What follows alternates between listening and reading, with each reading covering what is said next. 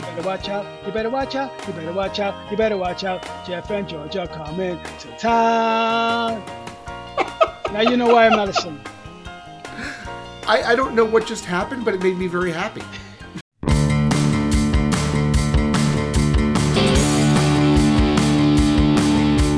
Classic comics, the classic comics forum in there.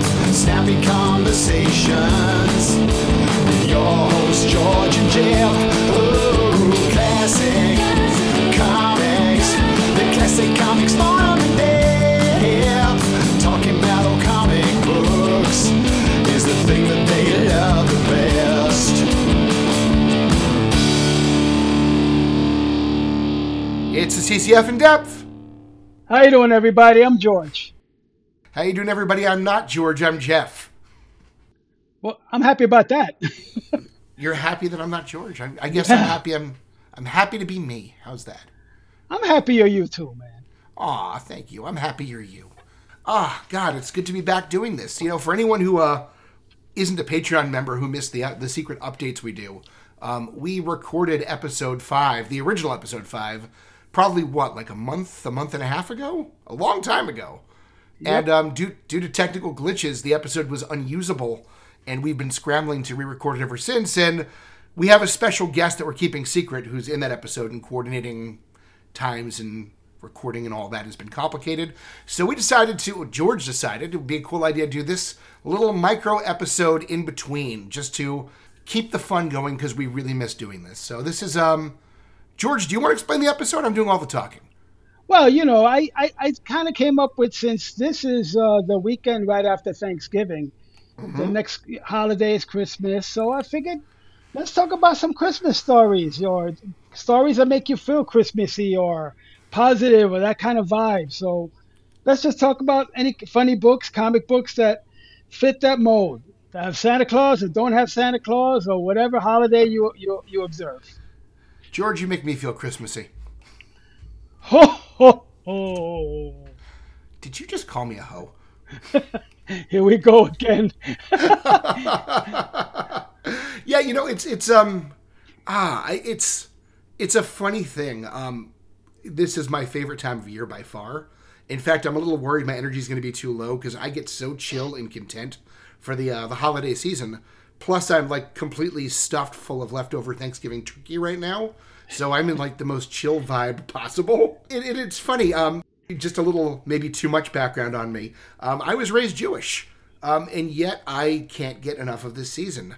I think there's a religious Christmas, and there's very much a secular Christmas as well. So I mean, you know, you celebrate the birth of Jesus if you're a Christian. You do midnight mass maybe, which is a beautiful thing. I've been there. I love it. But there's also a Christmas that is just a time of year for everybody during the darkest months to celebrate kindness and peace and bring out the best of us and enjoy and comfort and exuberance. And I'm here for it. I mean, I do have kids who are raised with two faiths, so, you know, we observe Christmas anyway, but I am the biggest darn fan of Christmas there is. And so I want to be clear, this podcast certainly isn't a Christian podcast. We're here for everybody, but I also think Christmas is here for everybody too. So I hope no one is offended with the idea that we're doing sort of Christmassy holiday specials. And we'd include Hanukkah too if there were any good Hanukkah specials. I've read a few Hanukkah comics, and there's probably a Ben Grimm one out there I haven't read somewhere that's awesome, but the ones I've read were very So, Christmas specials it is, right? It only took him like 50 years to make Ben Grimm Jewish, so... Was he? I thought he was Jewish in the beginning. He wasn't? They never mentioned it? I think they mentioned it like after the 2000s or something. Well, that's surprising to me, because when Stan and Jack did Sergeant Fury, they had they never outright said it, but they heavily suggested that Izzy was a Jewish character. So I assume Ben Grimm being Jewish might have been something they threw in the beginning too, because obviously both of them were Jewish. Well, you know what? Kurt would know this. Kurt, paging Kurt. That knows everything. Hey, that reminds me, by the way, quick plug. If you are here for, Christmas and you like countdowns, boy, you need to be checking out the CCF's 12 Days of Classic Comics Christmas that Kurt runs. We've been doing it for 19 years now. And this year's topic is spin-off titles, looks like it's going to be a lot of fun. So don't forget to check out classiccomics.org and the 12 Days of Classic Comics Christmas. You won't regret it. I never miss it. And I tell you something that's really nice too. There's people that are members of the forum that never come to the forum except in December to do this one thing, which is kind of nice. It's like everybody coming home. It feels like old family visiting. I agree with you on that one. That's right. It is nice. It's forum involvement comes and goes. There are years where you are reading comics all the time. You got to talk comics all the time, and there are years where other things take priority. But I think it's nice the CCF always is a home people can come back to, and the 12 Days of Classic Comics Christmas is that event that sort of leaves a light on and sends out the beacon and tells people, come on back. We'd love to see you again. Jeff, there's some really nice people in the forum. I mean, that's a weird thing to say on the internet, but there's some people that you'll make friends with and you'll be friends with for years. Matter of fact, you and I are friends. Yeah. Never met in person yet, have we? No, but I think I know what you look like. Unless you're catfishing me. I've been sending you pictures of Japanese models for years now. I'm sorry. It's about time you knew. You're not Japanese? All right, so what we're doing, we probably should have explained by now, is we did a top 5 for Halloween. This is our top 5 favorite stories to revisit during the Christmas season, and they don't necessarily have to be about Christmas, but they have to have a sort of Christmas vibe to them. And I had a lot of fun rereading for this, George. I know you did too. I can't wait to get into it. Let's get into it then. All right, you want to go first with your number 5? Okay, number 5 for me is DC Comics Presents 67. Superman teams up with Santa Claus. What? That's awesome. It had to happen because you demanded it. Nobody demanded it. But anyway. I would have demanded if I thought to demand it. All right, so very quick. It starts with a kid holding up Santa Claus in in one of those, the Salvation Army things. Mm-hmm. And Superman happens upon, and he shoots Superman with like a laser. Like this is not just a regular toy. It's like a laser thing. So Superman says something's wrong. He takes the kid to the Fortress of Solitude and hypnotizes them to finding out what actually happened. Wait, he took a kid to his private Fortress of Solitude and hypnotized him?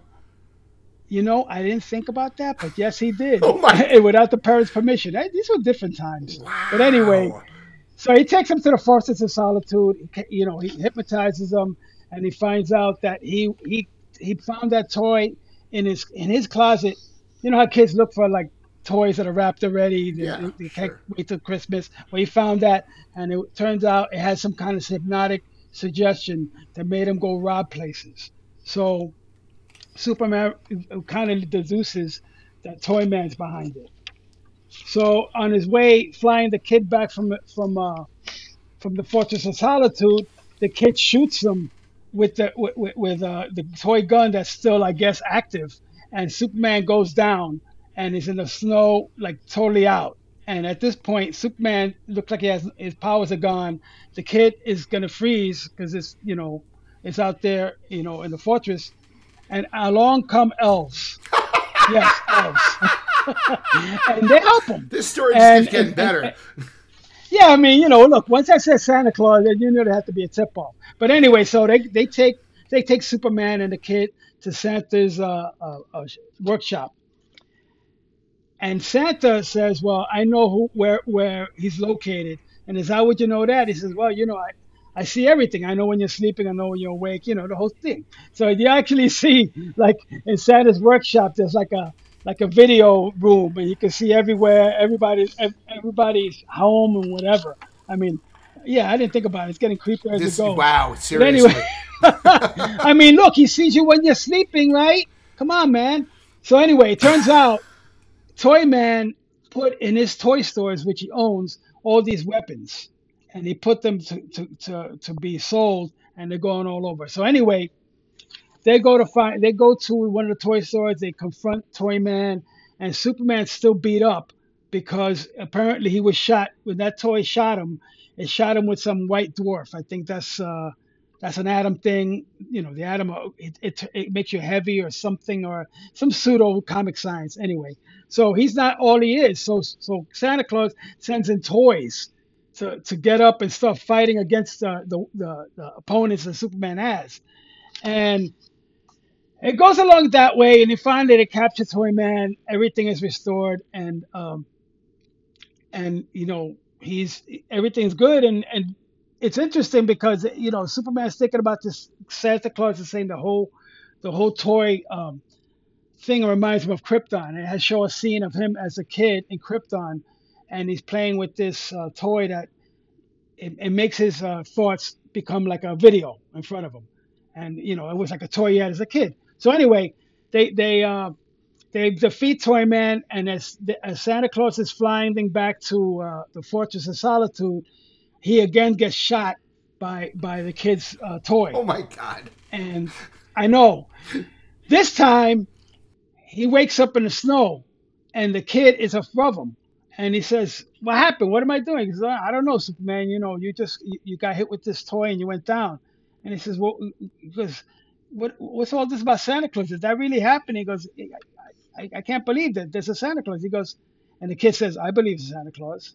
So anyway, Uh-huh. he takes the kid. He actually takes the kid to his home, and when Superman goes back to where he lives, not the fortress like where Clark Kent lives, Yeah. he starts to undress, and he takes out a toy that was hidden inside of his cape, and it's the very toy he had in Krypton, and Aw, that's the way the story ends. Yeah. that's So adorable.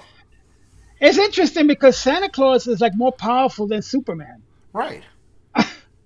I mean, maybe you could say magic. Well, I mean, isn't that one of the issues always when you're dealing with a shared universe where you have characters from another planet? Always, is it the same God on each planet, and is it the same Santa Claus? So apparently, in this case, this Santa Claus visits every planet and gives gifts to good children. Well, I tell you this, I do have a tinfoil hat theory about that. Oh, okay, bring it on. Tinfoil hat theories. Santa Claus, Mixaplix, and the other one. What's the other imp from the other universe? Impossible Man. They're all one and the same. Definitely Impossible Man in Mitzelplex for sure. Santa Claus, that's interesting. Santa Claus too, because he has all the magical powers that allows him to do anything. He just thinks about it. He does it. He could travel a Wow. whole world. He could travel a whole world in one night. So, like, once a year, he's not like a maniac. He's just, like, really, really kind? Yes. Okay. The two imps turn into Santa Claus for that time of the year. I would read that story.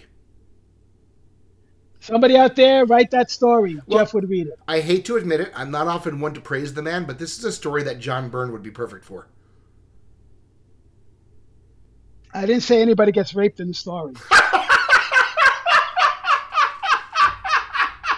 I guess I shouldn't have said that.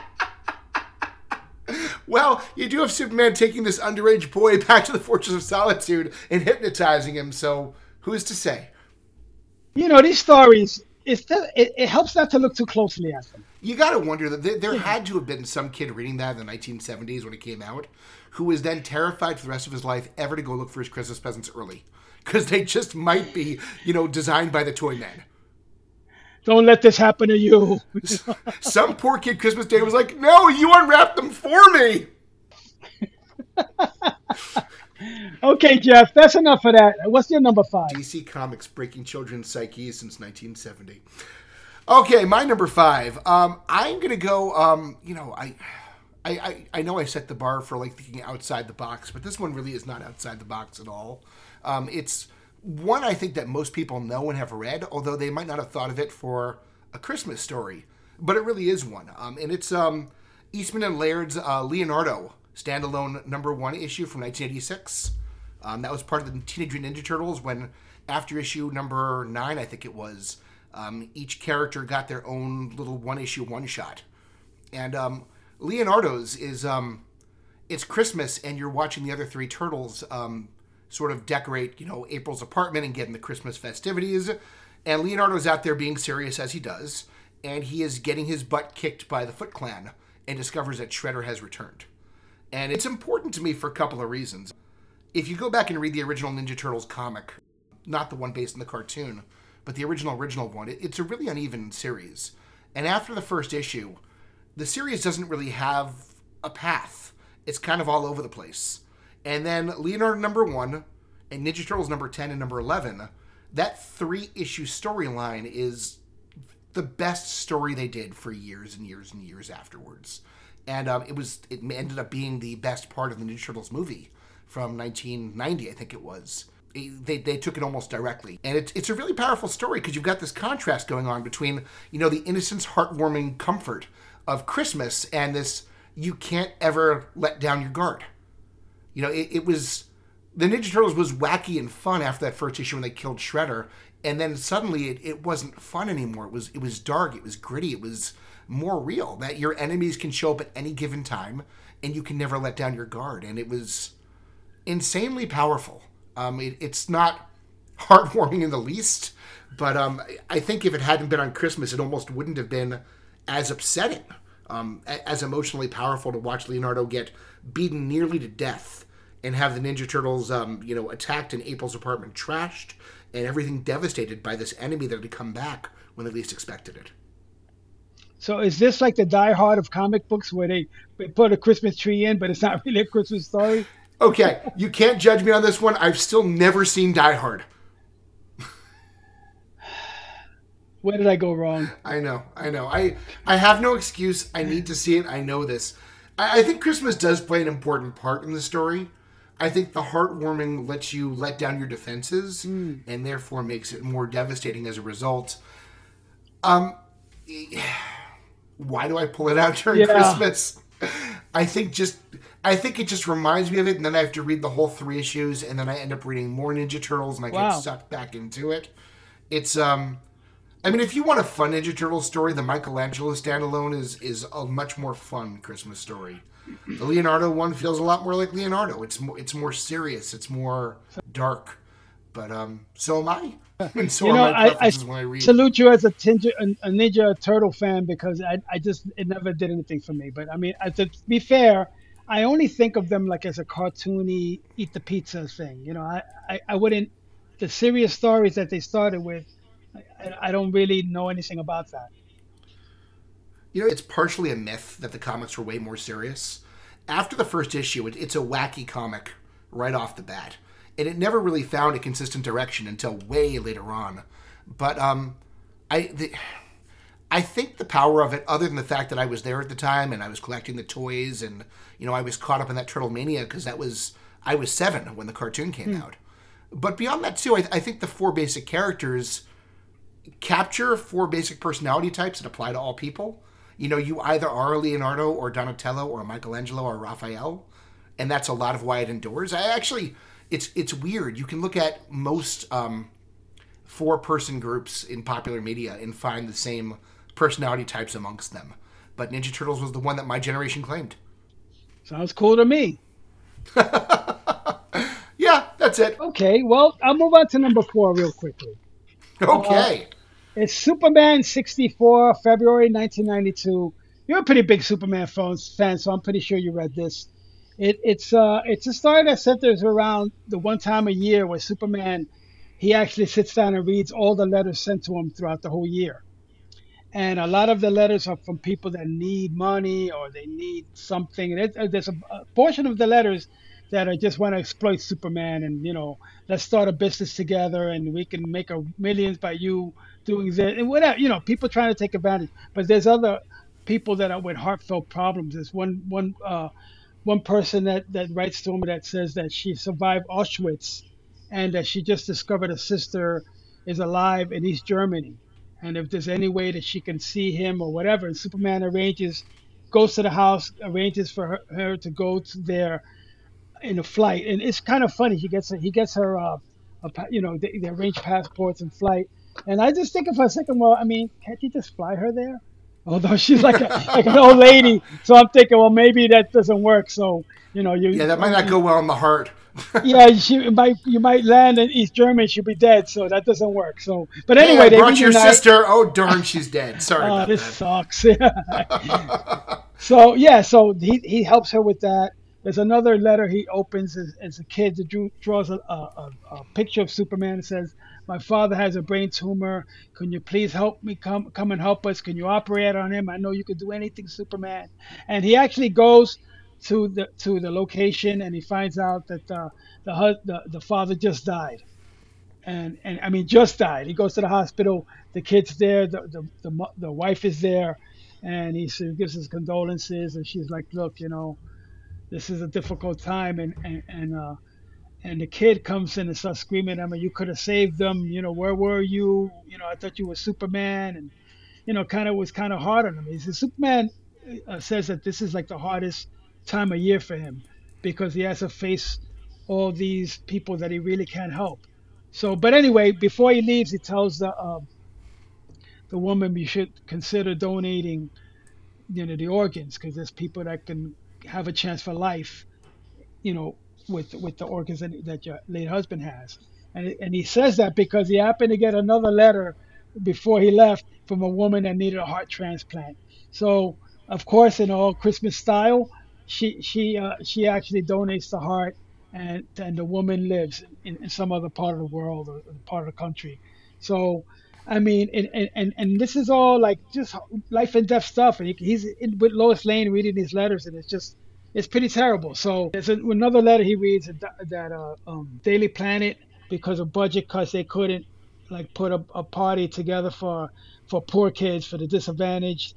And Superman, he makes a phone call to Bruce Wayne. He says, "Hey, can you hook me up with some toys?" And of course Bruce Wayne says, "Sure." And he calls the department store and he gives him like, you know, carte blanche to get whatever he needs. And he says, but he wanted to make it special, so he goes to a scientist called Emil. Yeah, emo, Professor Hamilton. Hamilton, that's the name. Well, anyway, he tells him, "Look, maybe we can make it extra special. I'll go to a zoo, and we can alter these animals, and we can find a way to actually surprise him." And he does that. He actually he puts together a sled, and he gets two deer, and they're flying through the sky. And Superman puts on his total black suit and flies the sled. He's like under the sled in his black suit, so he can't be seen. And he lands there, and there's a nice meal. There's toys for everyone. It's a nice little ending at the end. So, I kind of like that he helps these people and he helps these kids, but he realizes just too many people that he can't help. I mean, it's a Well, sad bah story for humbug to you, Christmas. George. I mean, look, yeah, I don't want to be a downer, but there's a lot of people depressed around the holidays too. So The think, reason I was saying bah humbug was because this was my number 3. get out of here! No way! Yeah, okay. Dead serious. I figured, This is my number 3. I figured this one, and there's another one that I figured you might duplicate. This one because I know you're Superman. You're Superman. Yeah. Fan, so. Well, and it's the thing is that's Dan Jurgens was every year starting with 1990. Once John Byrne and George Perez were no longer in control of the post-Christ Superman office, he had a tradition every year of doing a special Christmas issue that Is that usually right? tackled. Okay. Yeah, the first one was the Homeless for the Holidays, where there was an intern at the Daily Planet who had been secretly living in a supply closet there because she didn't have a home, she couldn't afford one. Yikes. And they addressed that in that issue, and it was a powerful story. And then they did one about drinking and driving, as well as the issue of euthanasia and rights to die. Then the year afterwards, with Funeral for a Friend, there's an issue that goes back to the Metropolis mailbag, this story, where now that Superman is dead, the other heroes go and try to answer these letters for Superman because he's not there anymore. Oh, okay. Yeah. It's pretty cool. But no, I agree with you. It's a downer of an issue, but what I love about it, and there's so much I love about it, but it captures what I love about the post-Christ Superman so much, that he can do anything, and yet he tortures himself. He wants to help everybody, but he can't. And so he doesn't just choose like the 4 that he can polish off easiest so he can feel good about it. He chooses the ones that are most dire, the ones that need him the most. And that moment where he's standing over that kid explaining, "I can't save your dad." Yeah. And he tries to explain, he goes, and this was such a powerful moment for me. He says, "Listen," the kid says, "You're Superman." He goes, No. I'm Superman. Man, yeah. I have powers, but I'm still a person deep down inside." And I mean, there was the clearest defining moment for what made the post-crisis Superman different from the pre-crisis. The pre-crisis Superman was Superman, but this guy was still a human being who had powers but couldn't do everything. And I mean, my favorite part was just that he still has a superhuman ideal for himself. He wants to help everyone. He wants to save everybody.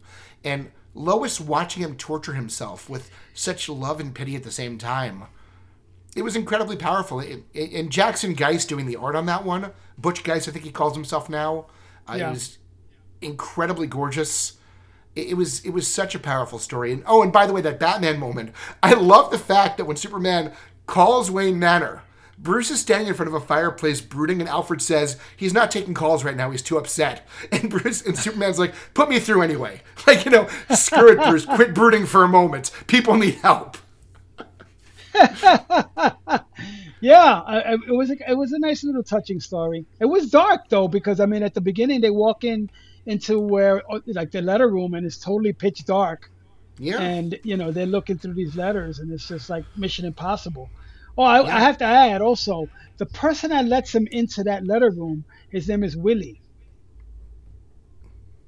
yeah. Fantastic Four's mailman is Willie Lumpkin. So Oh, I you're got a feeling right. that might be a little crossover there happening. Oh, that's Unofficial, and of going course. back to Impossible Man and Mitzelplick. Yeah. It's all coming together, man. It's all coming together.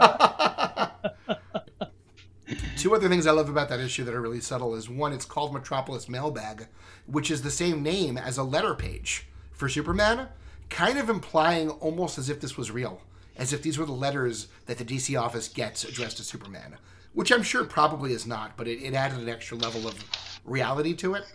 Maybe in a way that the people writing these stories feel like Superman in a way that they wish they could use this character they have control over to save the world's problems and can't. And I also love Wow. the fact that the issue starts with them, with the first person Superman tries to help is a Holocaust survivor. Yeah. It's a really nice nod that this Christmas story begins by helping Jews. I mean, that was just a really cool, inclusive thing to do. Hey, look, everybody deserves a break. Everybody deserves help. Yeah. But he can't reach everybody. So I guess that's the sad part of the story. But It's sad, but it's also very positive because he wants to. And seeing that Superman has that desire to truly help everybody, even at the cost of sacrificing his own happiness, right, it's beautiful. It's comforting. It's so wholesome, even while it's dark. well, you described this story a lot better than I did. So Oh, that's not true. good man, That's good not true. man. I that was one of the three I thought we might overlap on, and I'm so glad we did because, I mean, all but one of the Jurgens Christmas stories are amazing, but that is clearly the best of them, and I'm so glad you love it too. Good. So you want to add anything, another story, or you want to just use that as number three? I'll flip flop it. We'll make that my number four. I'll move my number four up to number three. We'll make it work. Okay. All right. So let's hear Who goes now? you go to number three. Oh, this is the one I'm sure you're gonna duplicate, and I think everyone in the forum Okay. loves this story. It's called. All right. It appeared in a comic book called Christmas with the Superheroes number two in 1989. It's by Alan Brenner and Giordano, and the name of it is short. All acquaintances be forgot. Does it ring a bell? So I don't want to take away your steam. I've seen that on a lot of people's lists. I've never read it. So you're going to Oh, tell me about it for the first time. you're gonna read it. Well, I won't do it justice, but in essence, is this: it's a dead man story, and he's traveling, of course, the world and can't be touched, and he could only possess people's powers, bodies, but he can't really be part of the world unless he does that. And he does that to two people. He does it to one, like some kind of corporate raider, and he abuses him by taking his money and buying things for his friends, and then sending bonuses to some employees that he laid off. And then he sees a couple in it looks like Central Park ice skating, and he gets in the man's body, and he's just romancing some woman that's with them. They go to a party, and then he kind of gets feels guilty, and he says, this is not fair because I'm taking away this guy's life at this point, and and when I leave his body, he won't remember any of this. So I'm sort of depriving him. So he leaves the body, and at that point, he's screaming to the heavens, says, "Why did it have to be like this? Why can't I just when my mission was finished? Why me?" And as he's doing this, this woman says, "Hey, how you doing? You okay?" And he says, "Am I okay? You can see me? He goes, yeah, I can see you. He says, why don't you take off that mask? And he says, what's the matter? And that man tells her, well, I'm in this form. I can't ever, touch anything. No one can see me. No one knows what I've done for them. And she sort of like straightens him out and says, look, you're doing this for the glory. I mean, what's the problem? You don't like it because you're not getting recognition, and she tells him, she kind of tells him off, and then she tells him it's this beautiful little passage, and he says, I know what you've done for this world, and I know that it's important. And she says, and I'm gonna read from one of the panels. It says, we do it because it needs to be done, because if we don't, no one else will. And we do it even if no one knows what we've done, even if no one knows we exist, even if no one Wow. remembers we ever existed. So he sees this when she tells me, so I'm sorry, you're right, and you know, he kind of straightens out, feels guilty about that. So as he's leaving, he asks her, well, what's your name? He goes, oh, you would have known me. My name is Kara, Supergirl. Her dad in Texas. Wow. Yeah. Oh And my apparently, gosh. yeah, apparently she's a ghost and can see him as well. Oh my So god. All right, I you've know sold me. You've sold me. I am buying this as soon as we finish recording you tonight. you got to For buy it. Yeah, sure. you got to read this Wow. book. Yeah, it's a beautiful story, beautifully written by Alan Brenner, and beautifully drawn by Dick Giordano. And you said And it was that 1989, right? 1989. I So wonder how much of that conflict was inspired by Quantum Leap. Do you remember the TV show? I remember it, but I didn't really watch it much. I mean, the whole idea is the main character is leaping from time to time into different bodies, and he can never go home.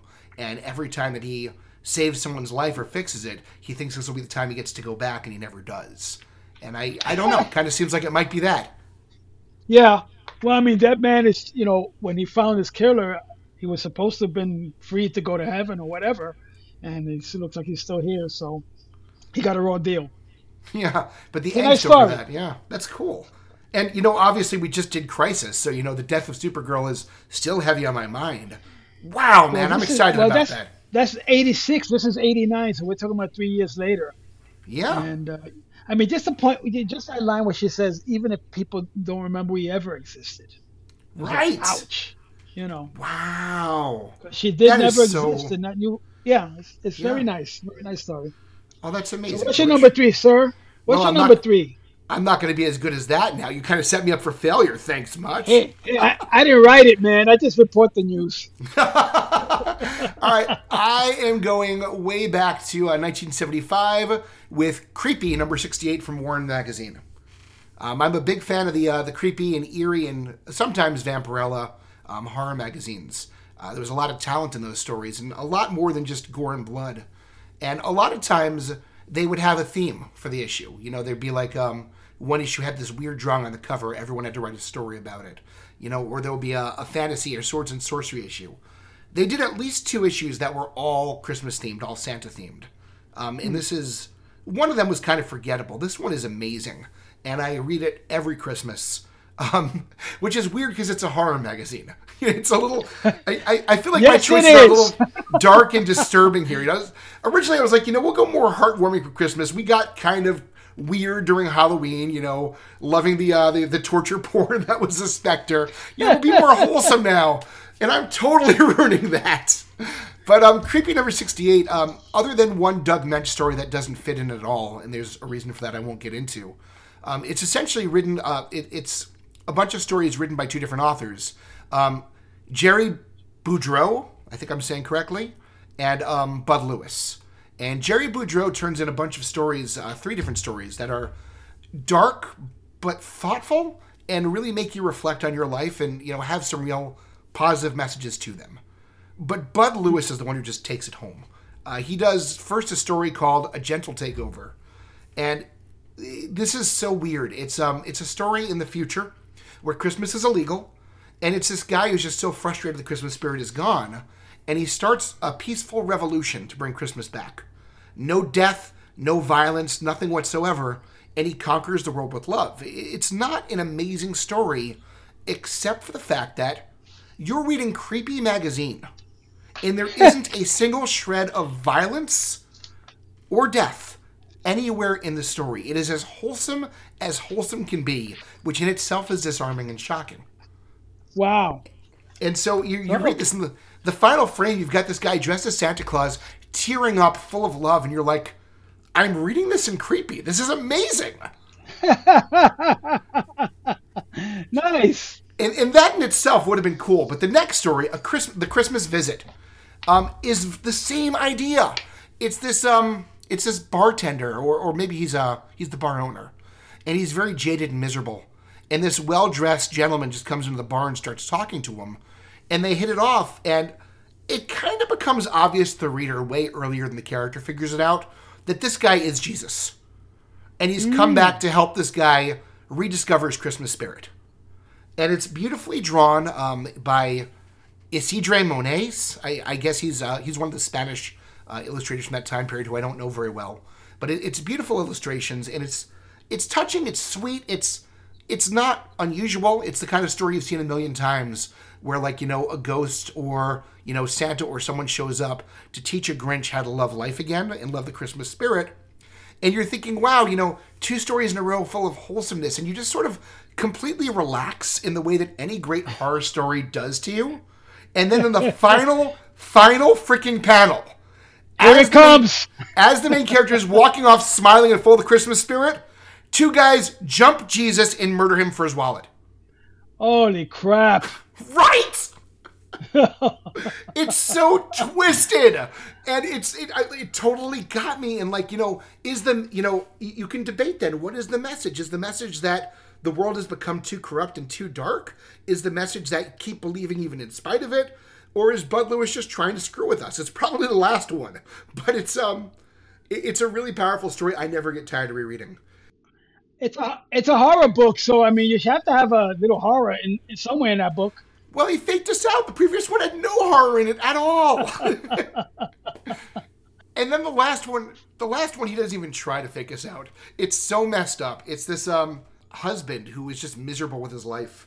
And his wife, who's this very superstitious Irish woman, still believes in leaving out milk for the fairies and the spirits and all that on Christmas Eve.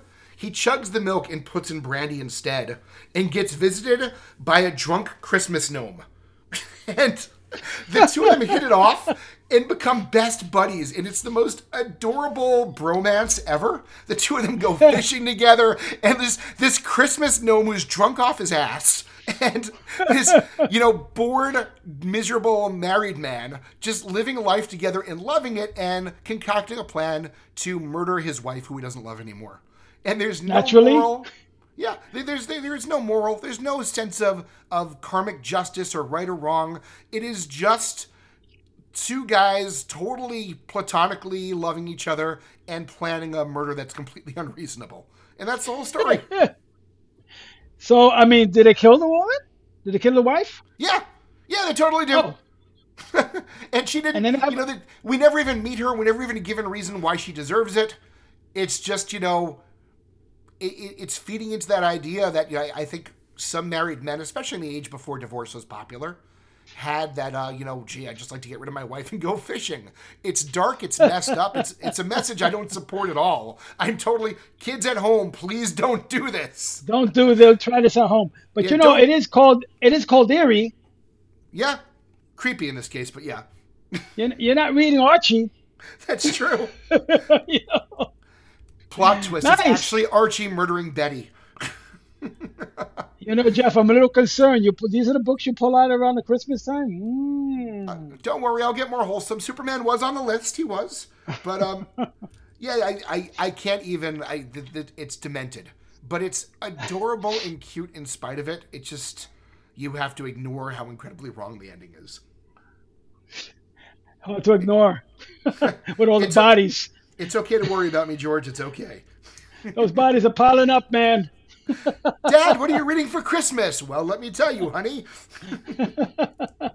Well, we're flying along, so let me give you number 2. All right, let's hear your number 2, my friend. All right, number 2. I think it's a lot of people have heard of this story. It's called it's Batman 239 in February 1972.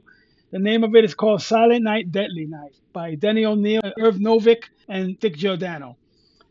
In a nutshell, somebody beating up Santas and mugging them, right? And so Batman comes upon the scene. He tracks the guy down. It turns out he just got laid off from his job a couple of months ago, and he has a niece that he's taking care of because the parents died, and it's just him and the niece. They're broke. He has no money, and the person that closed. He worked in a toy factory, and they closed the toy factory. He didn't get another job because he kept waiting to get called back. So they never called him back, and now he's desperate, and he's mugging Santas just to get any kind of money to give his niece some kind of Christmas. So Batman, grabs him and he says, "Okay, I don't believe your story or whatever." But he goes, "Come on, come, I'll show you." And he takes Batman to where he lives, and it's a place of squalor. And he sees the niece, and he comes out, and while Batman's talking to the niece, he tells him, "Well, you know, you can't keep doing this, and you blame everybody, but maybe you should be blaming the person that laid you off." And he goes, "Oh, maybe you're right." And while Batman's turned, the guy picks up a lamp and smashes Batman in the head. Okay, yeah, this is the time when Batman got beat up like often. Now no one could even punch him. But anyway, so he wakes up a couple hours later, uh, chained to like a radiator, old time radiator, and the kid's there. And it turns out, he asked the kid, "Please let me out. Your uncle's gonna do something bad." And she says, "Well, I'm loyal to my uncle. I love him, and I'm not going to disobey him." So Batman, of course, he's an escape artist, so he gets out and he's ready to track the person's name is Tim. He's ready to track Tim because he knows he's going to where his old boss lives. And the kid turns around and says, "Well, you're going to leave me here alone?" And Batman's like, "Oh, okay, come, I'll take you with me." Which I'm thinking, hold on. First of all, Tim left you alone to go mug Santas. So now you're afraid to be alone? I don't get it. Plus, But this is Batman's gonna take adorable. it to a. I know Batman's gonna take it to a possible crime scene. I don't know. It gets weird. So At anyway, least he Batman. didn't take her back to the Batcave and hypnotize her, right? That's Superman's thing. But anyway, they get in a Batmobile, but it turns out it's such a big snowstorm that they get stuck. So like they're in the middle of nowhere, halfway to where the factory owner lives, and they're thinking, this, we're gonna freeze to death here. I don't know what is gonna happen, and they turn around and it's a sled with a reindeer there. So they get on the sled and it takes them to where the factory owner lives, and it turns out in the meanwhile, the Tim guy busted in and he went to attack him and he starts grabbing him and the old man starts screaming, "Ah, help me, help me." And when Batman finally gets there, Tim is carrying the old man out the front door in his arms. And Batman Wow. says, "Oh, you're gonna die for this. You're gonna go to jail for this." He goes, "No, no, no. The guy's sick. I'm trying to take him to the hospital." And then the old man, gains consciousness. "Oh, it's my heart. I feel sick. I don't feel good. Whatever." So they get in the sled with the reindeer. They go to the hospital, and he survives. And the nurse comes out and says, "If he didn't come here just this time, he wouldn't have survived this." So Wow. Batman looks and he says, "Well, look, I guess you were trying to help him, but you still have to pay for what you've done." I guess he's referring to the muggings of the Santa Claus. And he says, "Yeah, but can I just have one last night with my niece? She has nowhere else to go." And he says, "Okay." And Batman gives him like a pile of money. He says, "Here, get her a nice Christmas, but well, you'll have to answer for this. And I'll get you like after the holidays, something like that." And as he's leaving, Batman says, he's alone and he's looking up and he says, "Well, this is crazy. This is a miracle. I don't even know how that sled was there because when they go to the sled, it's gone. It's disappeared." And he looks up in the sky and says, "You know what? I think I know how." Wow. So yeah, it was That's kind of a beautiful. nice ending, but there was a few little logic leaps there, but It's funny, and I mentioned to you before we started recording that after I made my list, I sort of scoured the web to see what other people have ranked as their favorite Christmas stories. And it seems hmm like you can figure out exactly what kind of a Batman fan somebody is by which Batman story made their list. Because half the list had this story on it, and I see why.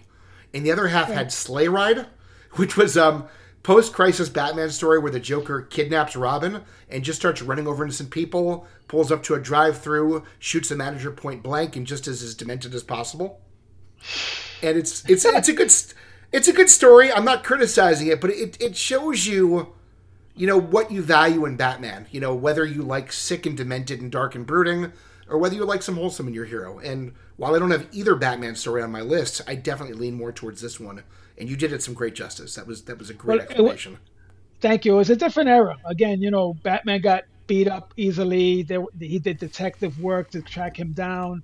I kind of miss that Batman, but I'm an old fogey, so what do you want? I just miss a Batman comic that was about heroism and about doing what's right. That's we've lost that. And I sound like an old fogey in saying that, I know, but it's like you can only do so much dark and jaded before it just becomes repetitive and senseless. Good luck with that. I mean, it looks like DC's only publishing Batman comic books these days. Yeah, well, I mean, it's what sells. It is, and yeah. Anyone listening who loves Sleigh Ride, I'm not criticizing you. It's an enjoyable story. I own it. I've read it multiple times. I just, I miss the hero in Batman. I really do. Yeah. Anyway, what's your number 2?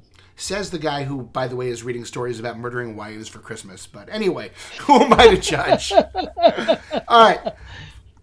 Fortunately, my last two are way more wholesome. I like wholesome.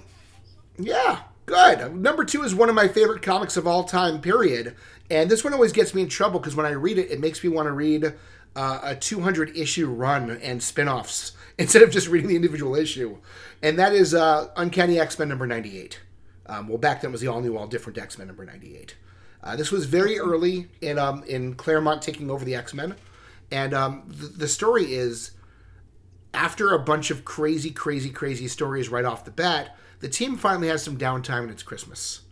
And so they're doing one of my favorite things I miss about New York is they're walking Fifth Avenue around Christmas time and just being characters for once. And you see Nightcrawler and Colossus clowning around and chasing after girls. You see Scott and Jean share their first ever on-panel kiss, while Jack Kirby and Stan Lee watch from the background and go, they never did that back in our days when we were running the book. And it's just, it's heartwarming and fun and wholesome. But it also started a couple of things in comics that I think are so important.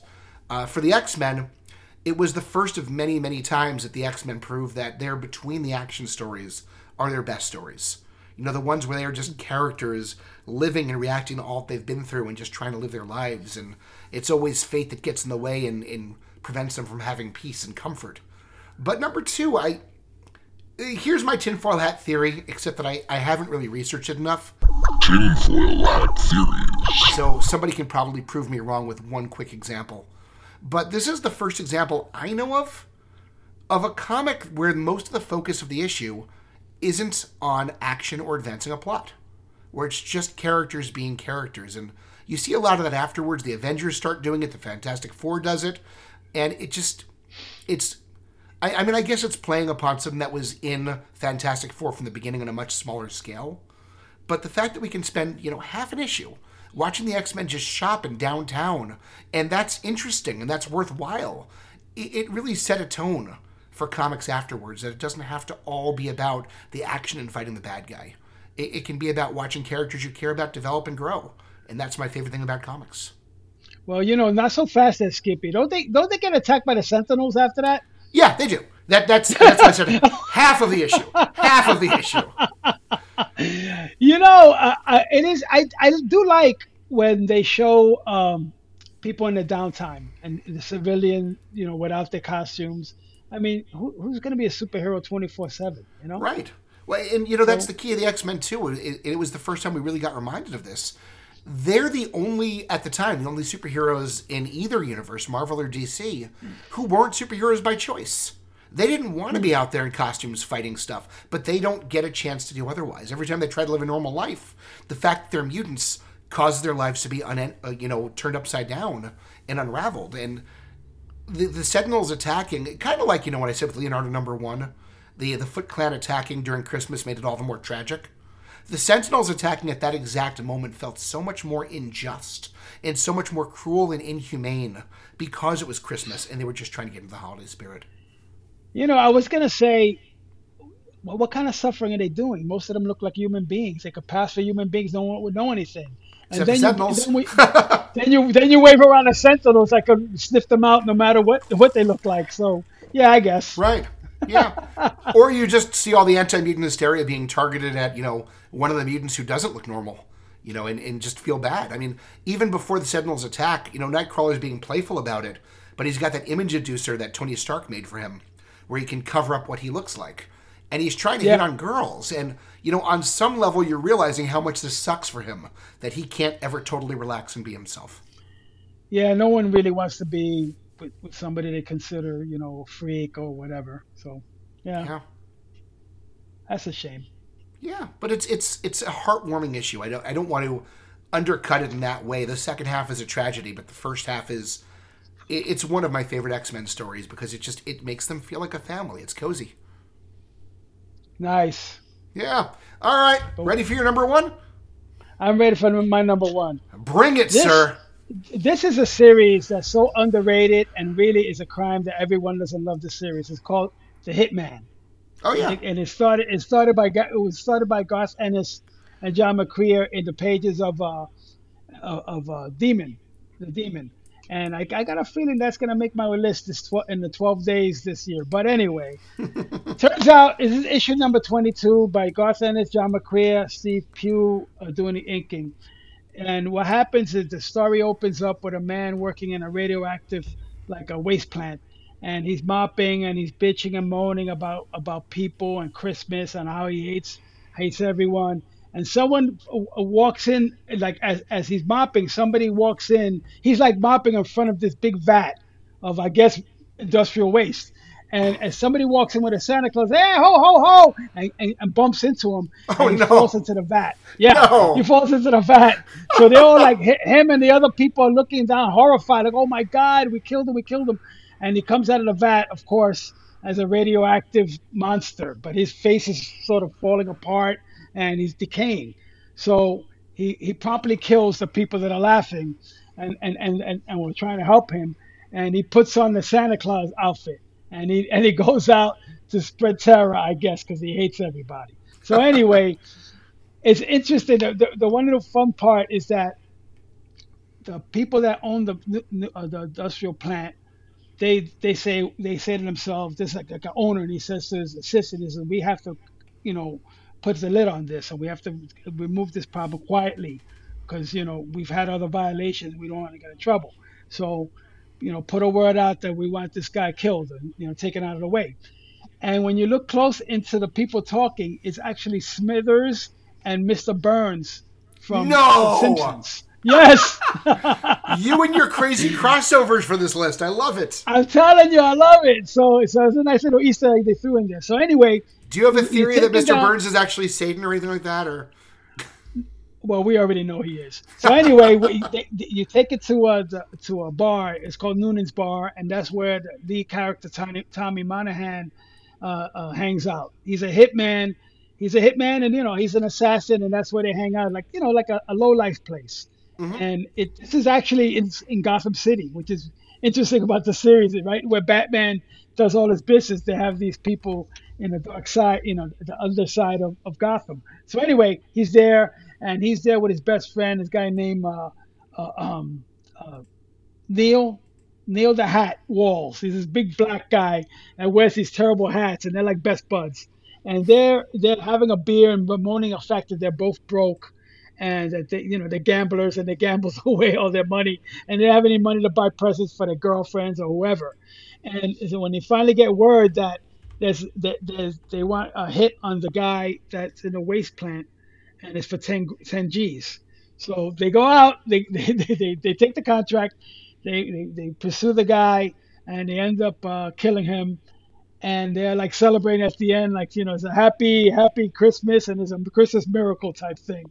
But the wonderful thing about this story, which makes it really fun, is that Garth Ennis narrates the entire thing in the theme of "Twas the Night Before Christmas."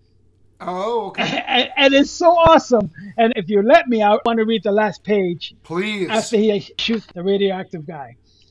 So again, this Tommy Monahan and his friend are celebrating. They're happy and whatever. So this is what it's written. He says, But where's the moral in this, you may cry? Why, sitting in front of your face, I reply. We don't need some moaner who grinches and whines that Christmas is merely a big waste of time. For Christmas is whizzle. Christmas goes ping. Christmas makes people feed squirrels and sing. And no matter your race or your class or your creed, isn't that something we all really need? One day in the year painted up in bright colors, one day when we are groovy and cool to each other. And sure you can grumble, but any who would are missing out on something incredibly good. Anyone bitching and moaning instead might get two in the back of their miserable head. Gosling, That listen to is man. that's. Was there something about eating squirrels in there? Feeding squirrels, sir. Hey, Oh, get in the feeding Christmas spirit. squirrels. I was a little confused. I mean, just the idea that these hitmen, they're like happy, like, oh yeah, we killed this guy, we're happy now.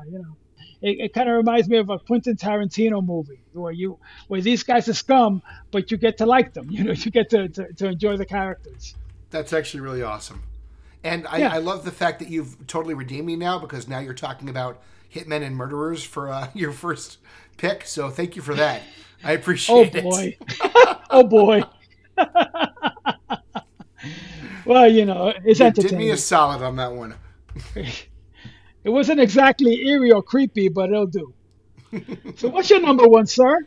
All right, so my number one, I get to finally redeem myself in this one because I'm going as wholesome can be. And this is, I read these. All right, I'll just get right to it. So it took me until I was in my 30s to realize how much I love humor comics. The really wholesome ones, the adorable. I went to a comic show recently and bought a bunch of Little Lulu comics just because I wanted to see what they were like. I That's think nice. as life gets more stressful and sometimes more dark, that heartwarming simplicity gets more comforting. But I will tell you, as much as I love those kinds of stories, I'm usually very disappointed by their Christmas issues because they don't do anything extra special. It's just the normal comic with Santa showing up or something. I love Archie, but I've yet to read an Archie Christmas comic I really enjoy. I've bought the anthologies, and nothing wows me about them. But the one exception to this that really takes it to a whole new level is by far Disney's Christmas comics. Not just Carl Barks, though he's the best of them. There's a lot of Disney Christmas stories that are just, there's something extraordinary about them. It's not Christmas until I sit down and pull out my favorite Disney Christmas stories and reread them again. And I leave them out for everybody else to read too. So I'm going to focus on one specifically, my favorite of them, but really it's a shout out to Walt Disney's Christmas Parade is a series that has been reincarnated several times throughout history. I think it originally began in 1947, ran for 9 issues, came back in 1962, ran for 10 issues, but most of those are reprints, came back again in the 70s, came back again I think in the 90s, 80s or 90s, and then my favorite version is the one that started in 2003 that ran for 5 issues, just because I think it collected some of the best of the best of the best Christmas stories, where every single issue there's something really worth reading. And the first issue from the 2003 series is my absolute favorite. But they're all incredible. And it's gotten it, the Bark story in every issue is incredible. This one is one of my favorites. It's called Letter to Santa. And the concept, forget the concept. It's both the art and the action and the fun of it. Barks can just take a visual and make it magical in a way that my words will never do it justice. So whether you have 2 giant steam cranes battling each other, almost like it's battle bots with Scrooge and Donald Duck trying to destroy each other's cranes so they can be the one to give the nephews the present they really want for Christmas, or whether it's Donald coming down the flue as Santa and looking so incredibly dirty and disgusting and uncomfortable and just sneezing and coughing in front of really disappointed kids, or the moment where he has beans under his shirt to make him look more fat and they expand from getting wet and somehow, I don't even know how to explain this visual, the chimney explodes and Donald's surprised, miserable look as it's happening is one of the most priceless things I've ever seen in my life. It's nice. There's no way I'm going to convince you in words that you need to read this comic, but I just need to assure you that it is not Christmas for me until I read this issue. And there's There's another one later on by an artist I've never even heard of before. It's called Minnie's Christmas Tree, and we don't know who wrote it. The penciler is a guy named Lee Hooper, who I don't know at all. And it's such a stupid concept. It's Goofy and Mickey are in a cabin on a mountain, and it's been taken over by hibernating bears. And it's just page after page of sleepwalking, pathetic hibernating bears showing up where you least expect them, and it never stops being funny and adorable. And some of the stories in the issue are sleepers. Do you really care about what Brer Rabbit is doing? But where Chip and Dale is almost never entertaining, or Pluto. But somehow it's got two really, really great stories, and the rest is wholesome. So you read it and you just feel comfort and peace. And every issue is like that, where it has a couple of anchors that are incredible, and the rest are good enough. There are there are at least two great Disney Christmas stories that didn't make it into that anthology. Christmas in Shacktown, which is the one where Donald and Uncle Scrooge and Huey, Dewey, and Louie go to an actual ghetto and try to bring them Christmas, even though they're dealing with poverty. Or Christmas in Bear Mountain, which is the first appearance of Uncle Scrooge. I pull those out too, but man, when you first suggested this topic, this was the run that I absolutely had to talk about. There's no question in my mind. I couldn't even pull them out to read them because they are packed away with the Christmas decorations. When I open up the Christmas decorations, this is the very first thing that comes out every year. And I have to read it before I do anything else. It is so special to me. And for anybody listening who has never once entertained the thought of enjoying a non-superhero comic book, if you start with Walt Disney's Christmas Parade, especially the 2003 edition, you will not be disappointed. And that's a promise from me. Wow. I don't think I've ever read a Disney comic book. But, this past June, I did an overnight and went to a local show in Long Island. And I stopped at a comic shop, and they had a whole bunch of Disneys from the 50s. Oh, wow. And they were inexpensive. 50s and 60s, but they were inexpensive, so I bought them. So I'm going to open them up and see if there's anything that piques my interest. Yeah, that's awesome. I will tell you, there's a huge variety of quality that you'll find in those stories. Carl Barks will never ever disappoint you, and some of the other ones are good, and some of the other ones are not. You're going to read some groaners, but that's why I recommend the Christmas Parades. There are always going to be great stories in those, but if you have some classic Scrooge or Donald Duck or Walt Disney's comics and stories that have Carl Barks in them, you're going to enjoy them. You're going to love them. That's a good recommendation. Well done, sir. Well done. Thanks, and I'm glad you picked up those issues. I hope you really end up loving them. I've gotten to a point where I can read any Disney comic and have a great time, but you got to start with the real greats to get into why it's special. I've just never read any of the Disney. As a kid, I read Archie, but all these other books that you mentioned, just Disney, ducks, yeah, whatever. It's they have a great range to them, and I think it's largely because of Carl Barks' influence that they can be intense, they can be intelligent, they can be emotionally powerful and deeply imaginative, and also be cute and fun and heartwarming at the same time. For sure, Barks has been mentioned in the same breath of people like Kirby and Eisner, and that type of like creator, just a major creator. That influenced a lot of people. Yeah, he both belongs in the same category and does not at the same time. He's so different, but his influence is every bit as significant. I totally agree with you on that. And it's funny that in other countries, Disney comics kind of became the top form of popular comic out there, not superheroes, almost entirely because of Karl Barks' influence. If you go to most countries in Europe, the Disney comics are a very, very huge deal there. And here they're not. Yeah, I guess that's part of why I never really read them. But I gotta give it a try. Yeah, let me know what you think. I'm very curious. I am picking up that Dead Man story for sure. I'm going on eBay as soon as we're done tonight and getting that thing immediately. Dude, never mind eBay. I'm sending it to you. I'll get your address after this. Seriously, I'm gonna send it to you. Why not? And Merry Christmas, one and all. It's George Claus, and I am so happy. Thank you. I got to try Carl Barks. Yeah, I heard too much about him. Well, I think that wraps us up for tonight. Unless there's anything else that you wanted to cover or say or do, or... No, man, it's good to get back together and do this quick podcast about Christmas. And I just hope everyone out there, whatever year you had, whatever bad things happen, look, open up your heart to somebody else. Come join us on the forum. Come to one of the Zoom meetings that we have every other week, and we just talk about stupid stuff. That's Sometimes that helps for grown men to talk about comic books and all the dumb stuff associated with it. that's legitimately beautiful, my friend. It's funny. I've noticed a theme. Had a lot of people saying that this has been a really, really tough year for them, and I'm not sure Yeah. why that is. Maybe we're still sorting through garbage from 2020 and COVID, or when relationships broke down.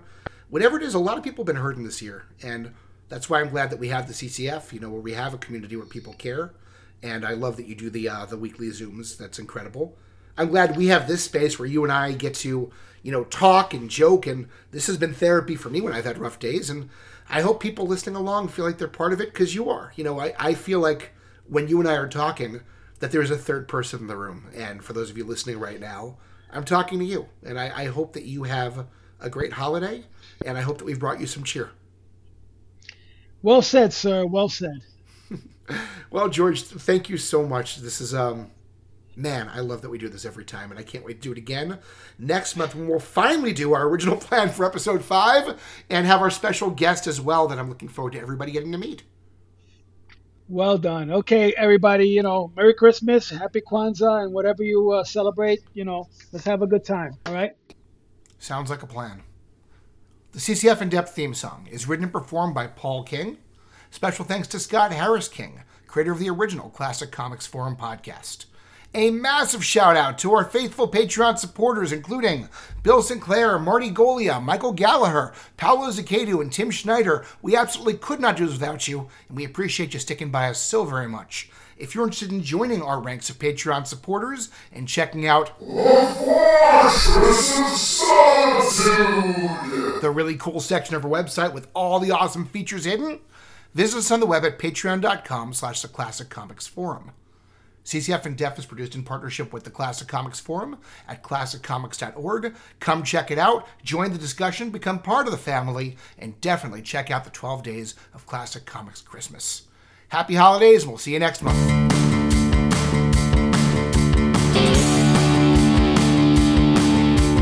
Classic Comics, the Classic Comics Forum in there. Snappy conversations with your hosts George and Jeff. Oh, Classic Comics, the Classic Comics Forum in there. Talking about old comic books is the thing that they love the best. Get your hands on my comic books.